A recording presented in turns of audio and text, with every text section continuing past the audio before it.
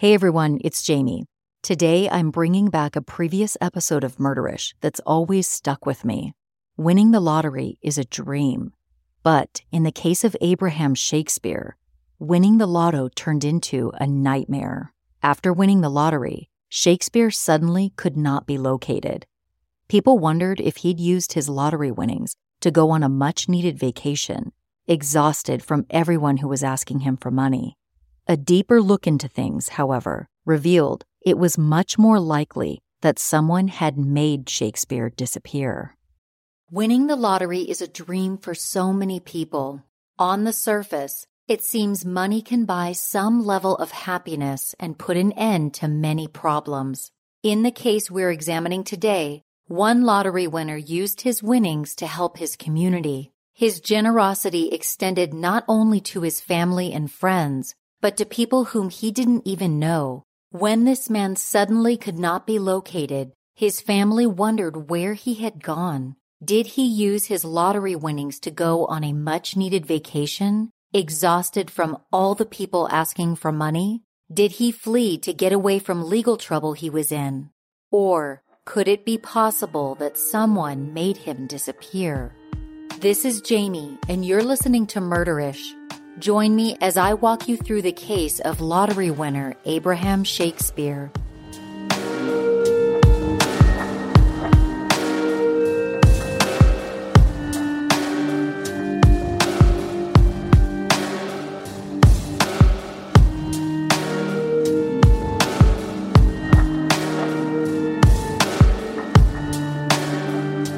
This case takes us to Lakeland, Florida, a town just east of Tampa that is filled with early 1900s architecture. In fact, many of the buildings in and around Lakeland were designed by the renowned American architect Frank Lloyd Wright. Lakeland, the town, as hinted in its name, boasts numerous lakes. The most notable, Lake Mirror, is surrounded by a captivating landscape. Many famous athletes call this lake town their home, including Chris Sale, Dwayne Bacon, and Justin Forsett. Though Lakeland is known for both its natural and man-made beauty, it is within this picturesque setting where a very ugly crime took place.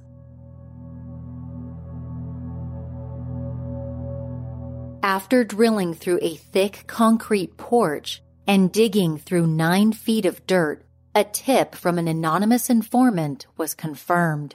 A plastic bag containing the body of a missing man named Abraham Shakespeare was found, surrounded by rope, cleaner, and other suspicious materials. Investigators would discover that Abraham, who they found buried in a backyard, had lived a life full of extremes. Extreme gain, followed by extreme generosity, all leading to an extreme loss. And the story of Abraham's tragic death began with an extreme stroke of luck. Abraham Shakespeare was born on April 24, 1966 in Lakeland, Florida. Raised by a single mother, Elizabeth Walker, Abraham's childhood was relatively normal. Although there were times in school that he got into trouble for fighting and not maintaining grades, which may have been exacerbated by many undiagnosed learning disabilities. Despite being passed through the grades, Abraham was functionally illiterate. In 7th grade, he dropped out of school. From that point on, he worked odd jobs to make extra money, typically physical labor or construction jobs. During this time, Abraham amassed a criminal record, with convictions ranging from assault and battery to theft and robbery. By 1995, he had served 2 prison terms and was back living with his mother, where he would remain for several years while attempting to get back on his feet. After being released from prison, Abraham began working multiple jobs, trying to find his own way in life and get out of his mother's house. Abraham typically worked more than one job in order to keep up with bills. In November of 2006, he was working as a laborer and a truck driver's assistant. During this time, he had a child with a woman named Antoinette Andrews, Though they were no longer together, Abraham was paying her monthly child support, which wasn't easy for him to pull off, given his financial situation. On November 15, 2006, Abraham was riding to a work site with a coworker named Michael Ford. The pair were driving from Lakeview, Florida to Miami on an overnight trip. Abraham's job as a driver's assistant involved helping to navigate and also keeping Ford awake during the overnight trip. Before hitting the road, the pair stopped at a Townstar convenience store and gas station in Frostproof, Florida, to fill up and get a quick snack. Ford asked Abraham if he wanted a soda or anything from the store. At that time, with only $5 in his pocket, Abraham told Ford he would pass on the soda, but gave him $2 to purchase 2 Quick Pick lottery tickets. Ford went inside to purchase drinks and his cigarettes, and then he bought the 2 lottery tickets for Abraham. Back at the truck, Ford handed Abraham the 2 lotto tickets and then proceeded to open up his carton of cigarettes. It was at this moment that Abraham Shakespeare's life changed forever. He didn't know it at the time, but in his hand, he was holding a lottery ticket worth millions. He could have never known this lotto ticket would ultimately be a death sentence. The next day, Abraham checked the Quick Pick winning numbers, and he was shocked at the results. The numbers read 6, 12, 13, 34, 42, 52. His ticket was a perfect match. He had just won Florida's $30 million jackpot. Suddenly, Abraham transformed from a man who worked multiple jobs just to keep up to a man who would never have to work again.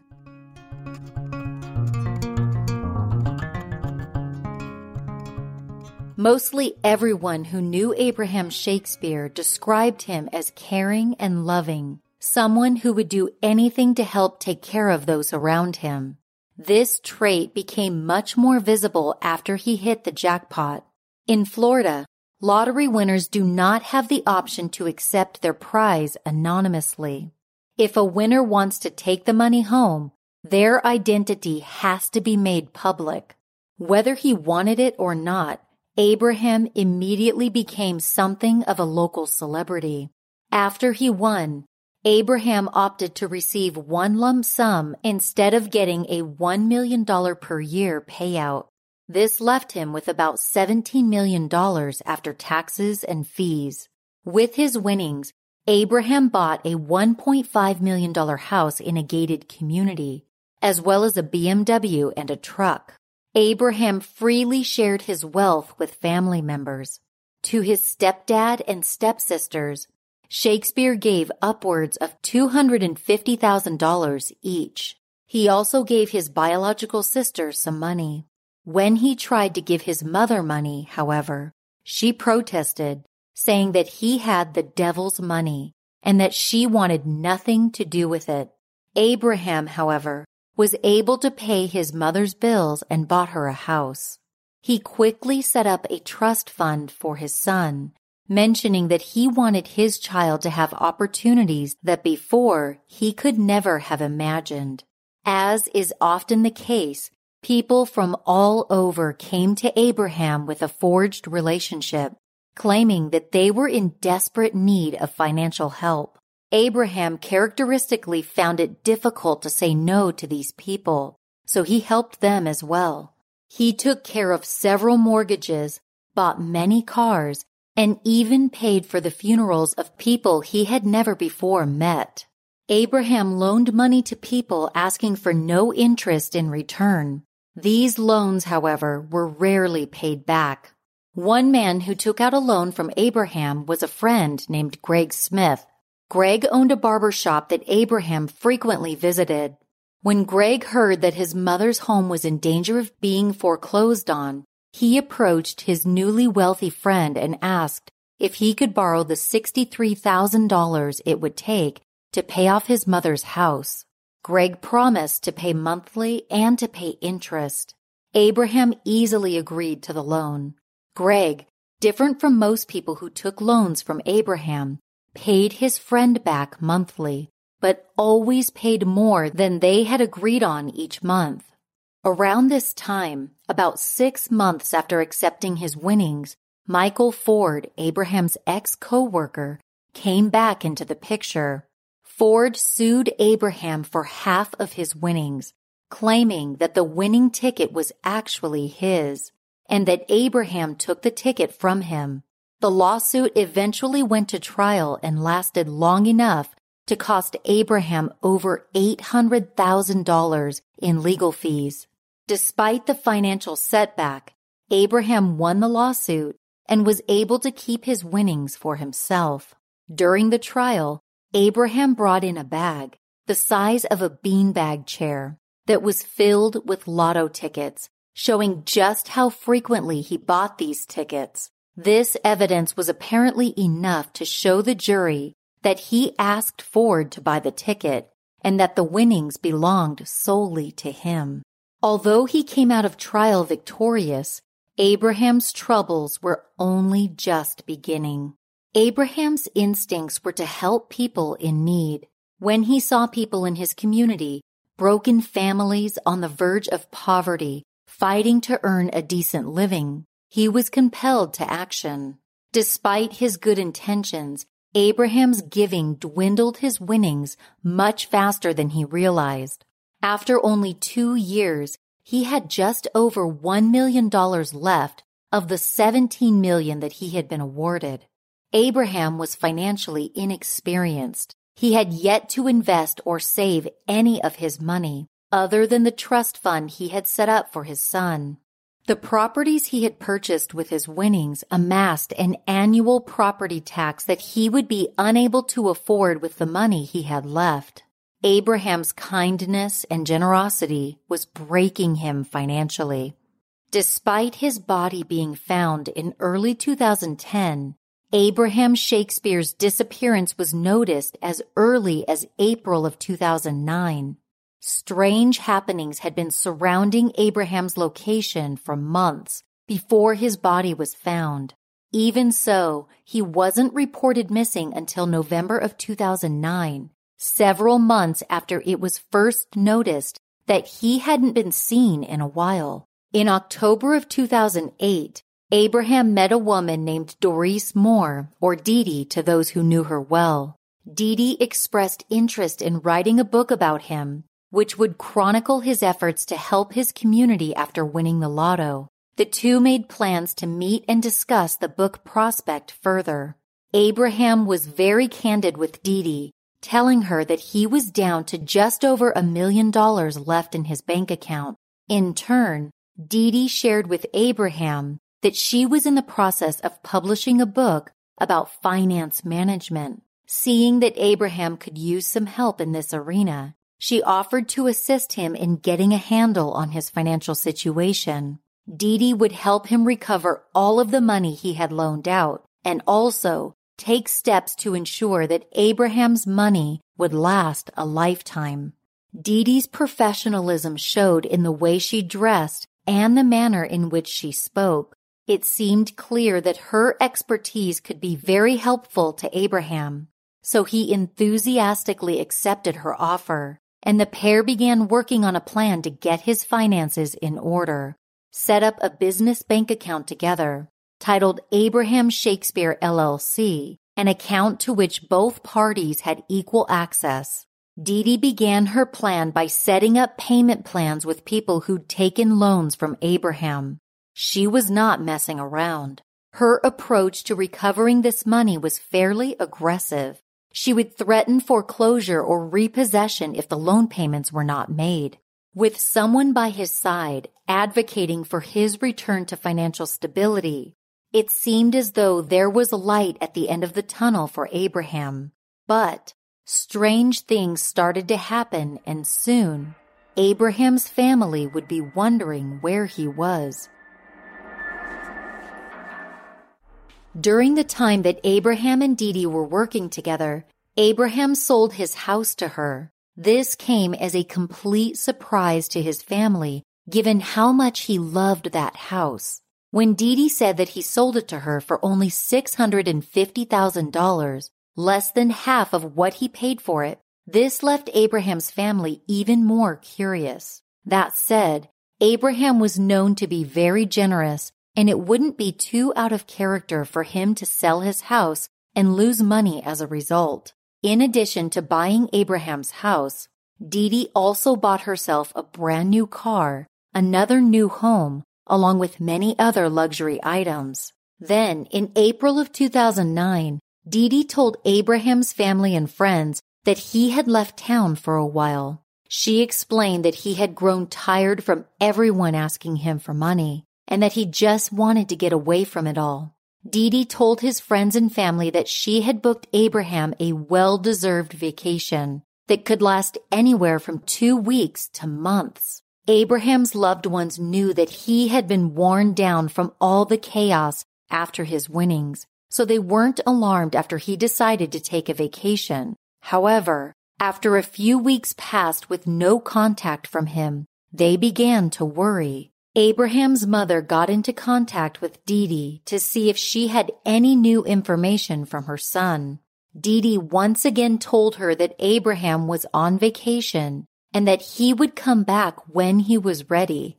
The family, however, continued to press Dee Dee for more information. Where did Abraham go? When was he coming back? Why hadn't he called? While Dee Dee was being bombarded with questions regarding Abraham's location, something happened that relieved some family members but alarmed others.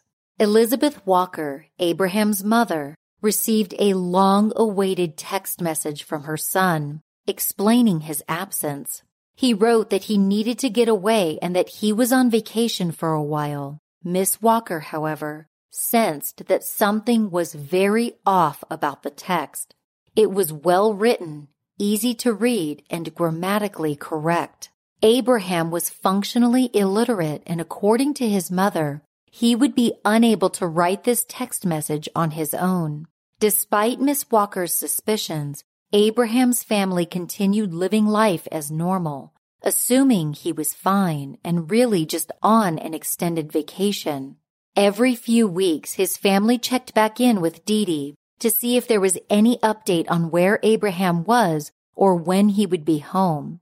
Dee Dee echoed the same explanation every time.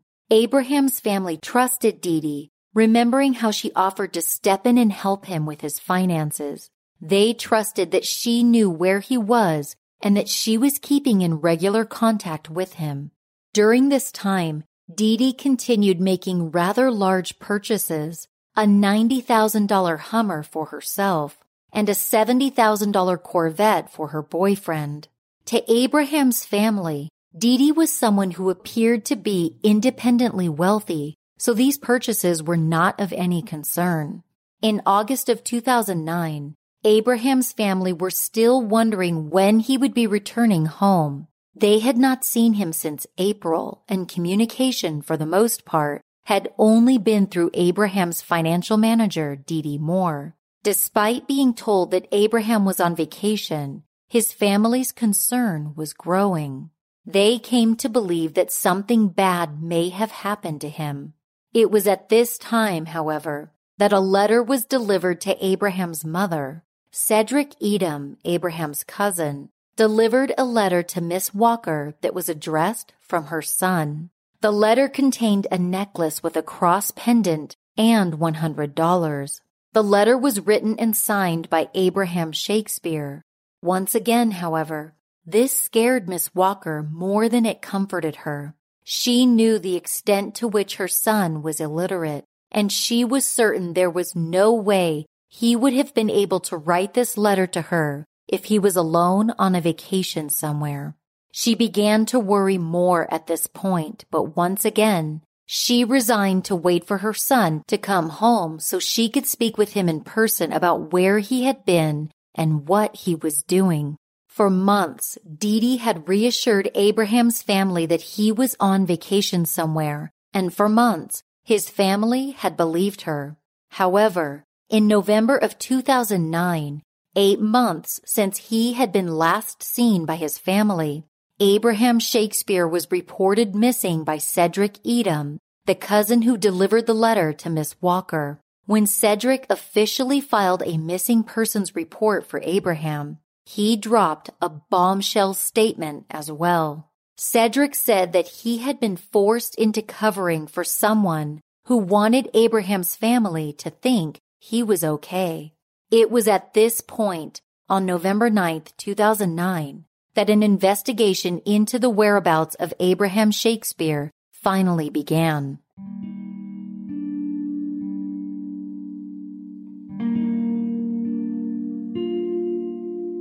Authorities in Lakeland, Florida were notified of the possible disappearance of a man who had recently become something of a local celebrity. Sheriff Grady Judd and Detective David Wallace began working tirelessly on the case, hoping to locate Abraham and reunite him with his family.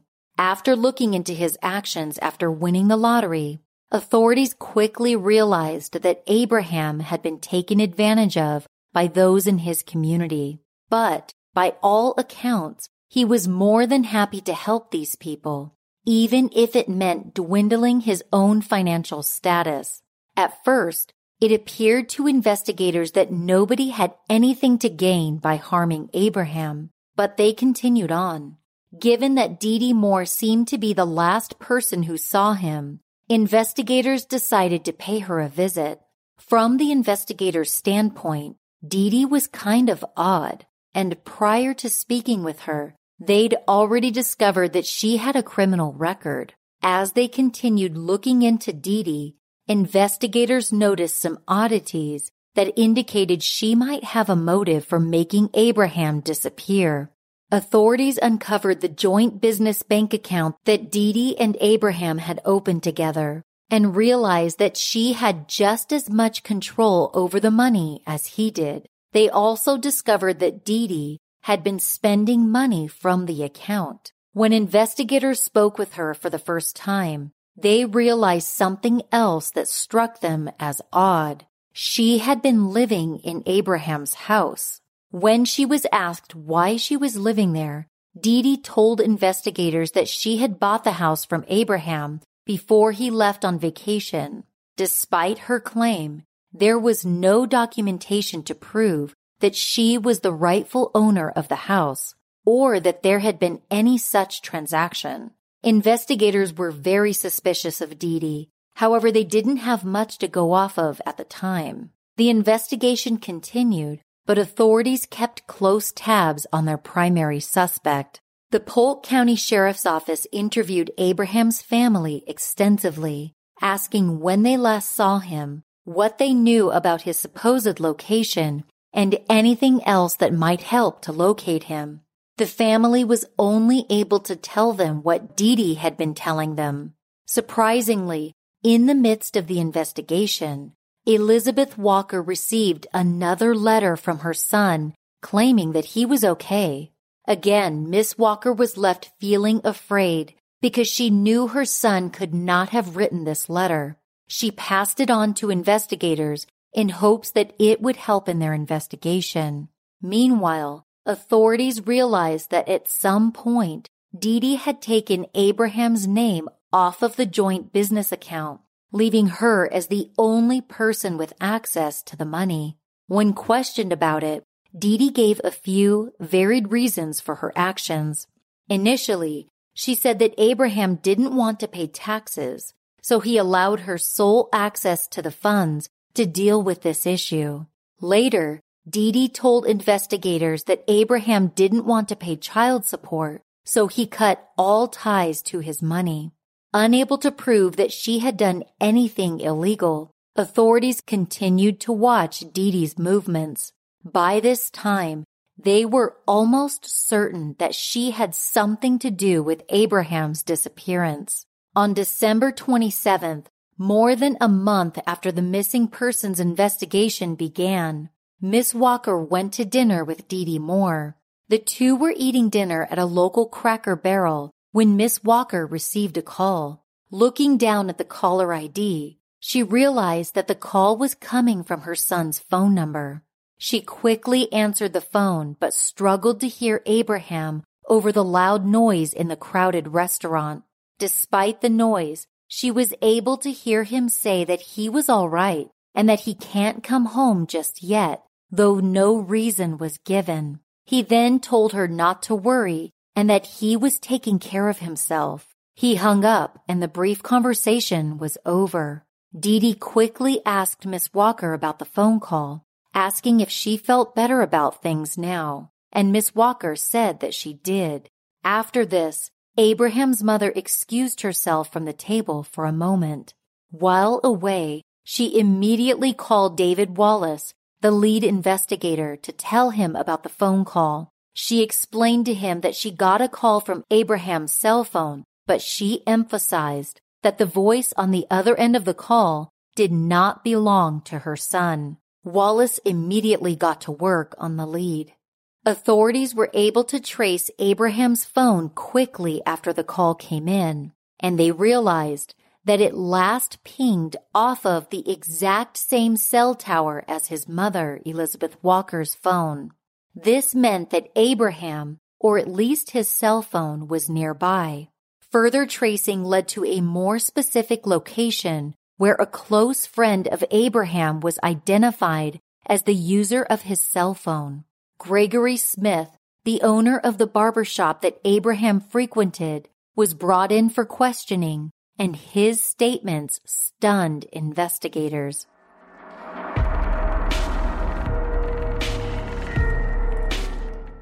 Greg told investigators that Dee Dee had gotten in touch with him once the investigation into Abraham's disappearance began. He said he met her in a parking lot where she then made him get into her car. The two began driving around together, during which time Greg recalled that Dee Dee was panicking, saying that investigators thought she killed Abraham and that she was going to be framed for his murder. It was at this point that the conversation turned. Greg said Dee Dee reminded him of his debt to Abraham. Greg had borrowed $63,000 to pay off his mother's mortgage to keep it from being foreclosed on. Greg had been diligent about paying his debt to Abraham, always paying more than the amount due. Regardless of this, Dee Dee told Greg that she needed help and that he was going to be the one to help her.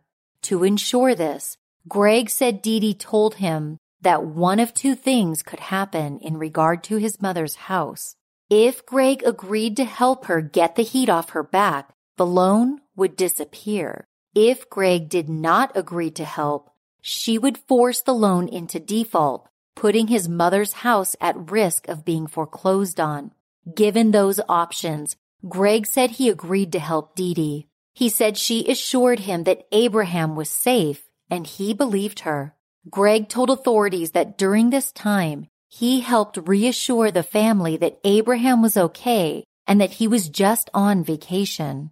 With a new ally in her corner, the first task Dee Dee requested of Greg was for him to call Abraham's mother. Greg told authorities that he thought this was odd, but that he believed it was just to help calm Miss Walker down. Dee Dee told Greg that she was going to take Abraham's mother out for dinner and instructed him on the exact time to call her. Dee Dee coached Greg on the story that he needed to convey to Miss Walker. According to Greg, he was to act like he was Abraham and tell his mother that he was on the run because he had accidentally bought an underage prostitute and had been filmed having sex with her. Greg was told to say that he was scared he would be arrested, even though it was a misunderstanding, and that this incident was the reason he had not been home in such a long time. Greg told authorities that he questioned whether the story was true, and Dee Dee admitted it was fake. But she said it was necessary in order for his mother to have answers. Greg agreed to call Miss Walker. While she and Dee Dee were at Cracker Barrel, Greg called, but he fell short of saying exactly as he was instructed. Not wanting Miss Walker to worry, instead, acting as Abraham, Greg told her that he was fine and that she shouldn't worry. After Greg shared all of this information with investigators, Their suspicions about Dee Dee were confirmed, but they needed more concrete evidence connecting her to Abraham's disappearance. To achieve this, investigators asked Greg if he thought he could act as an informant.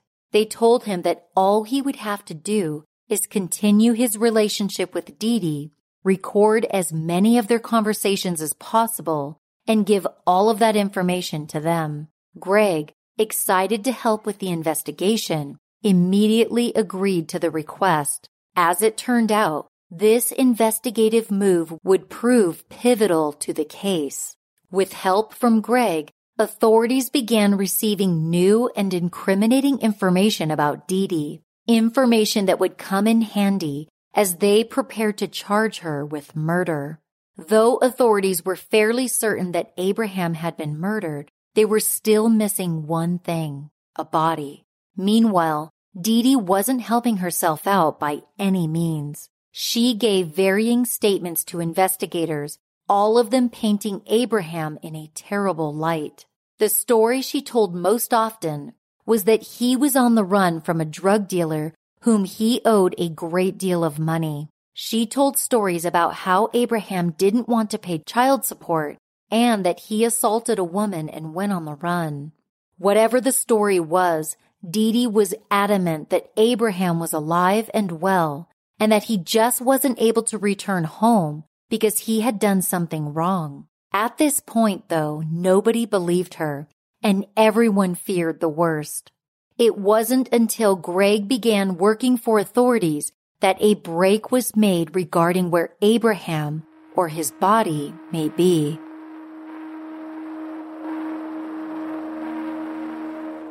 On January 27th, after receiving a tip from Greg, who had recently spoken with Dee Dee, police swarmed the house of Dee Dee's boyfriend. With a warrant to search the property in hand, authorities made their way to the backyard.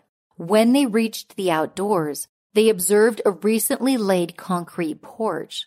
They put in a request right away to excavate the porch, which was granted. After excavating and digging over 9 feet deep, something was spotted down below. It was at this time that authorities found a trash bag full of something heavy, surrounded by rope, cleaning supplies, and other items. The trash bag was removed, and after confirming the contents of the bag, everybody's worst fears were confirmed. The bag contained the remains of someone who was presumed to be Abraham Shakespeare. After the almost mummified body was examined, the medical examiner confirmed that the remains were that of Abraham Shakespeare. He was found to have 2 bullet holes in his chest, indicating that he had been shot at close range, which led to his death.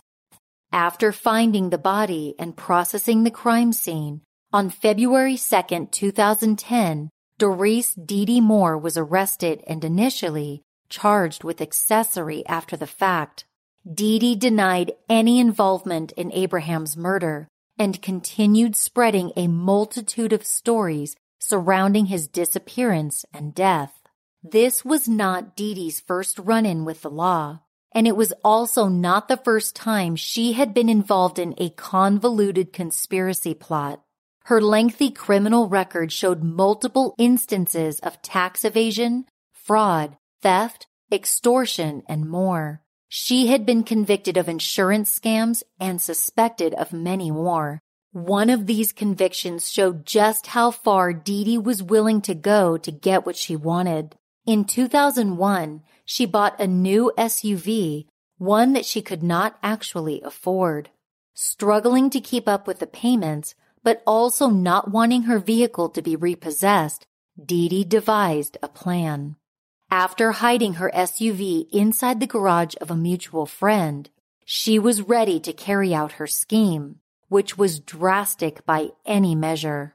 Dee Dee threw herself over the side of an interstate and waited for someone to find her. When a passerby stopped to see if she was okay, she claimed she was carjacked and raped by 2 Hispanic men. Dee Dee was taken to the hospital where she met with authorities, recounting for them the event that she had so carefully planned. It did not take long for authorities to figure out she was lying. Her car was subsequently repossessed, and Dee Dee was charged with false reporting of a crime, for which she was given 1 year of probation. Scenarios like this surrounded Dee Dee. However, nobody in Abraham's family was aware of her criminal past when she offered to help him get back on his feet. When they learned the lengths to which she had gone for money, Abraham's family knew that she was wholly responsible for his death. At the time of her arrest, Dee Dee's bail was set at $1 million. She was formally charged with first-degree murder on February 19, 2010, and she submitted a plea of not guilty the following month, although Dee Dee would not go on trial for over 2 years. On November 26, 2012, Doris Dee Dee Moore's trial began, with Judge Emmett Lamar Battles presiding. Court-appointed attorney Byron Heilman led the defense, and Assistant State Attorney Jay Pruner led the prosecution in a trial that lasted about 2 weeks. The prosecution produced over 30 evidentiary DVDs that incriminated Dee Dee Moore. These DVDs included recordings of her interviews with police, secretly recorded conversations between her and informant Greg Smith, and other incriminating communications, images, and videos. Much of the trial consisted of the prosecution presenting their evidence. In fact, the defense did not call a single witness to testify, nor did they present any of their own evidence. In opening statements, defense attorney Heilman alleged to the jury that Dee Dee already had all of Abraham's money, so there was no reason for her to kill him. His death accomplished nothing. Therefore, she would have not needed or wanted to do it. Although Dee Dee had given many varying versions of Abraham's death to many people, the defense stuck with that narrative for the extent of the trial. One of the first witnesses the prosecution called to the stand was Cedric Edom, the cousin who had brought Abraham's mother a letter which was supposedly signed by Abraham. When Cedric testified, however, he made it clear that Abraham had nothing to do with writing the letter. In fact, Cedric testified that Dee Dee Moore bribed him into giving Miss Walker the letter. He claimed that at the time, he believed that his cousin Abraham really was just trying to get away from everyone. But at the time, he saw how worried his Aunt Elizabeth was. So when Dee Dee approached him asking for a favor and promising $5,000 in return, Cedric accepted. Though he had initially agreed to help Dee Dee, Cedric told the jury that she started asking him to do more, but he was no longer willing to help, given the nature of what she was asking him to do. After delivering the letter to Miss Walker, Dee Dee asked Cedric if he would be willing to call in an anonymous tip to authorities, saying that he had spotted Abraham on the street a few towns over. Again, according to Cedric's testimony, Dee Dee offered a large cash amount in exchange. However, this worried him and made him think that something bad had happened to Abraham. Cedric said he refused Dee Dee's request. He testified that she contacted him a few more times after that, asking him to call in a sighting, claimed that he had spoken to Abraham recently, and even asking him to pass along made-up stories as to where Abraham was. This included a made-up story by Dee Dee explaining that Abraham had contracted AIDS and flew to another country to get medical care. Cedric said he knew at that point that Dee Dee either knew Abraham was in trouble or was the reason Abraham was in trouble. Either way, Cedric continued to deny Dee Dee's offers. He said Dee Dee's most significant request came to him not long before she was arrested. Sounding desperate, Cedric said that Dee Dee asked him if he knew anyone who would be willing to admit to murdering Abraham. She said she could offer $50,000 to the person who would admit to killing him and be willing to serve any jail time that might go along with that confession. Cedric refused once more, leaving a panicked Dee Dee behind. Later in the trial, the prosecution called to the stand the informant who authorities had used in their investigation, Greg Smith. Greg had knowledge of the detailed plans Dee Dee had made to cover up Abraham's death, and all of it was recorded. After agreeing to be an informant, Greg was always equipped with a wire while he was speaking with Dee Dee. According to Greg, he often had a Red Bull drink with him, so it felt most natural to hide the wire inside the can whenever he met with Dee Dee. After having Greg act as Abraham and call Miss Walker at the Cracker Barrel, Dee Dee could be heard in the recordings conspiring with Greg regarding how best to explain Abraham's disappearance. At one point during the secretly recorded conversation, Dee Dee became hysterical and claimed that she was being framed by authorities for the murder of Abraham. Up until that point, she had always claimed that Abraham was alive. That was the first time she hinted to Greg that she knew otherwise. Soon after that conversation, Dee Dee switched her goal from trying to explain where Abraham was to trying to explain why he was dead. She discussed these plans with Greg extensively, who, of course, was recording all of it. Greg recounted for the jury that there were many different ways Dee Dee explained away Abraham's death to him over the course of numerous conversations. According to Greg, who had recorded conversations to back him, Dee Dee first claimed that Abraham had been shot by a drug dealer named Ronald, and that after he killed Abraham, Ronald pointed the gun at her and told her to hide the body or he would kill her and her son.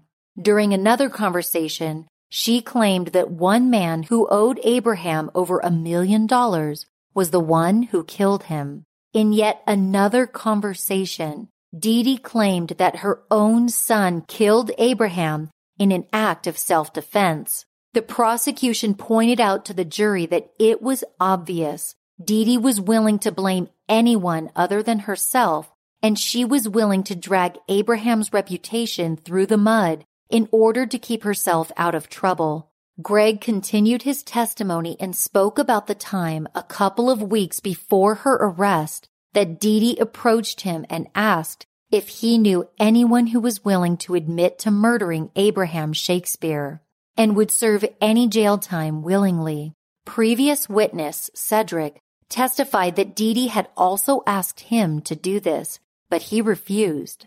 Knowing that this was a great way to get more information, Greg told Dee Dee that he would find somebody. Instead, of course, he approached authorities with the information, and a new plan was set in place. Greg, in cahoots with investigators, brought Dee Dee the man she was looking for and said he was willing to say he murdered Abraham and was willing to serve any jail time in exchange for the $50,000 she was offering. The so-called contract killer, however, was an undercover investigator. Greg told Dee Dee that two things had to happen in order for authorities to believe the Fall Man's story. The Fall Man would have to know where Abraham's body was hidden, and he needed to know where the murder weapon was. Otherwise, authorities may not find the Fall Man credible. Dee Dee thought about it and ultimately agreed. The two then made plans to go to the location of Abraham's body, but Dee Dee only wanted Greg to go with her. She told Greg to meet her at 5802 U.S. Highway 60 the following day. When Greg met up with Dee Dee at the address she provided, he was surprised to see that she was holding a gun. As he approached, Dee Dee explained to Greg that this was the gun used on Abraham, the murder weapon, and that he should keep it and give it to the man who was going to admit to the murder. Greg took the gun, a Smith & Wesson pistol, and put it in his car. They then walked together through the house to the backyard. When they walked out onto the porch, a newly poured concrete slab, Dee Dee indicated that Abraham was beneath them. After leaving his meeting with Dee Dee, Greg took this information, along with the murder weapon, back to authorities who were able to secure a warrant, which ultimately led to the discovery of Abraham's body. The prosecution outlined for the jury everything that pointed to Dee Dee as the killer. She was in possession of the murder weapon. The body of Abraham was buried at a property she owned. She was recorded on countless occasions attempting to cover up or explain away Abraham's disappearance, and the prosecutor explained that one other witness would testify that Dee Dee was the person who buried Abraham's body. Dee Dee's ex-husband was called by the prosecution to explain his accidental involvement in burying Abraham's body. According to the ex-husband, Dee Dee had called him and asked if he could come over to dig a large hole in her backyard using a backhoe. The ex-husband agreed and came over one afternoon. He ended up digging a hole between 7 and 9 feet deep. He then went home, thinking that his work was done. However, a few hours later, Dee Dee called again, asking if he could refill the hole that he had just dug. Again, he agreed, and soon he was back at Dee Dee's house. When he returned to her house, he told the jury that he could see a trash bag and other random objects in the hole. He asked her what she was burying, but she gave general information and never really answered his question. Unfazed, the ex-husband refilled the hole and went back home. It wasn't until the press announced that Abraham's body had been found that he realized what he had done. He approached authorities, hoping that it didn't seem as though he was part of her plan, and he quickly agreed to testify against Dee Dee. Throughout the trial, Dee Dee was anything but quiet. She was highly emotional and animated, so much so that the judge chastised her on multiple occasions, saying that she had to hold it together or she would be removed from the courtroom. The judge accused her of attempting to testify from the table rather than from the witness stand, and he said he would not tolerate it. Dee Dee, however, continued to be emotional throughout the trial. She also frequently spoke with the press, alleging on multiple occasions that she was not being defended well and that the prosecution was inaccurately making her out to be a monster. She was heard saying that if she was hearing about herself on TV through the trial, she wouldn't want to ever meet herself. At the end of the trial, the prosecution closed its case by saying that Dee Dee Moore had greed running through her veins, which was the only reason that Abraham Shakespeare was killed. They alleged that even though she had taken all of his money, his assets, anything else he had in his possession, Dee Dee knew that as long as Abraham was alive, there was always a chance that her newfound wealth could be taken from her. To prevent this, the prosecution claimed that Dee Dee murdered Abraham, hid his body, and lied to his friends and family for months. She held loans and money over other people's heads to get them to help her cover up his death. The prosecution called Dee Dee a con artist who swindled everything she could out of a man under the pretense of trying to help. According to the prosecution, when Abraham Shakespeare died on April 6, 2009, he had less than $14,000 to his name, a result of Dee Dee Moore entering his life. The defense's closing argument was similar to their opening. After calling no witnesses and presenting no countering evidence, the defense said that Dee Dee had no reason to kill Abraham. She already had his fortune. His death would have done her no good. They claimed that the evidence presented by the prosecution was all circumstantial and was by no means enough to convict Dee Dee of first-degree murder. With that, the jury was released to deliberate. It took them just over 3 hours to come to a verdict. The jury vote was unanimous. They found Doris Dee Dee Moore guilty of the first-degree murder of Abraham Shakespeare. Despite having theatrical emotional outbursts throughout the trial, Dee Dee was cold and unemotional when she heard the verdict. Though Florida is a death penalty state, the death sentence was not sought after in her case. Because of this, Judge Battles ordered Dee Dee to serve 1 full life term without the possibility of parole, with an additional 25 years for the use of an unregistered firearm during the murder. In his sentencing, Judge Battles said that Dee Dee was cold, calculating, and cruel.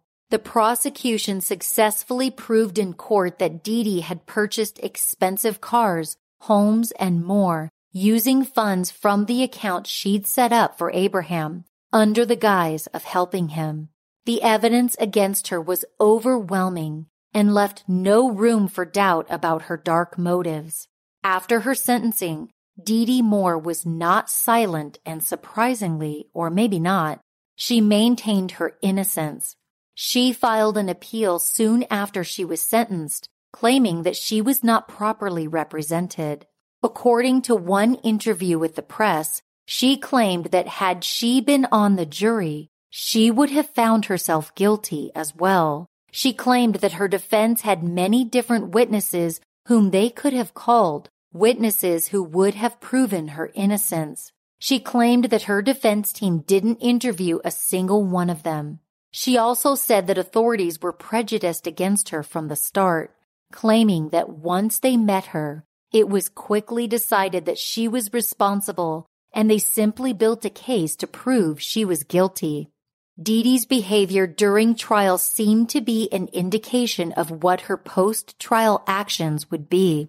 She has managed to keep her case in the spotlight, recently securing an interview on the TV show Women Who Kill. In one notable quote that came from her interview, Dee Dee was recorded saying, "I would have not killed a man in the only carpeted room in the house. Come on, I'm a woman." Dee Dee has continued attempting to get her life sentence overturned, to no avail. Today, she continues to serve her sentence. Abraham's family, though devastated by their loss, has done their best to move forward. Winning the lottery was likely one of the most defining moments of Abraham Shakespeare's life. He seized that moment by selflessly giving to those who were in need, never knowing that all the while, a predator had been plotting to change her own life by taking away Abraham's.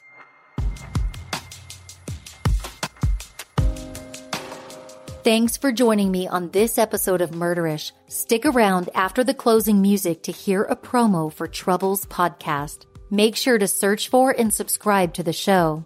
Check out murderish.com if you want to buy Murderish merch like t-shirts, face masks, and more. If you can't get enough Murderish, subscribe to our Patreon service to get immediate access to bonus content only available to Patreon subscribers. There's a link to go behind the scenes and become a Patreon subscriber at murderish.com. Thank you to Katie W., Amber F., Josh R., and Rachel C. for becoming Patreon subscribers. I really appreciate you guys.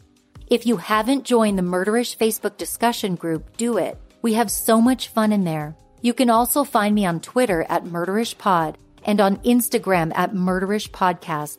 I've been doing a lot of interactive Q&As on IG stories, so follow me on Instagram at MurderishPodcast if you want to participate.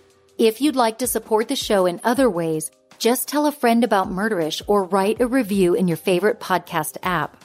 Murderish is mixed and mastered by John and Jessica Buchanan of Audio Editing Solutions. Music is by Nico of We Talk of Dreams. This episode was researched and written by Lincoln Edgman. After the closing music and podcast promo, you're also going to hear a list of sources used for this episode. As always, Ishers, thank you for joining me on another episode of Murderish. And remember, listening to this podcast does not make you a murderer. It just means you're murder-ish.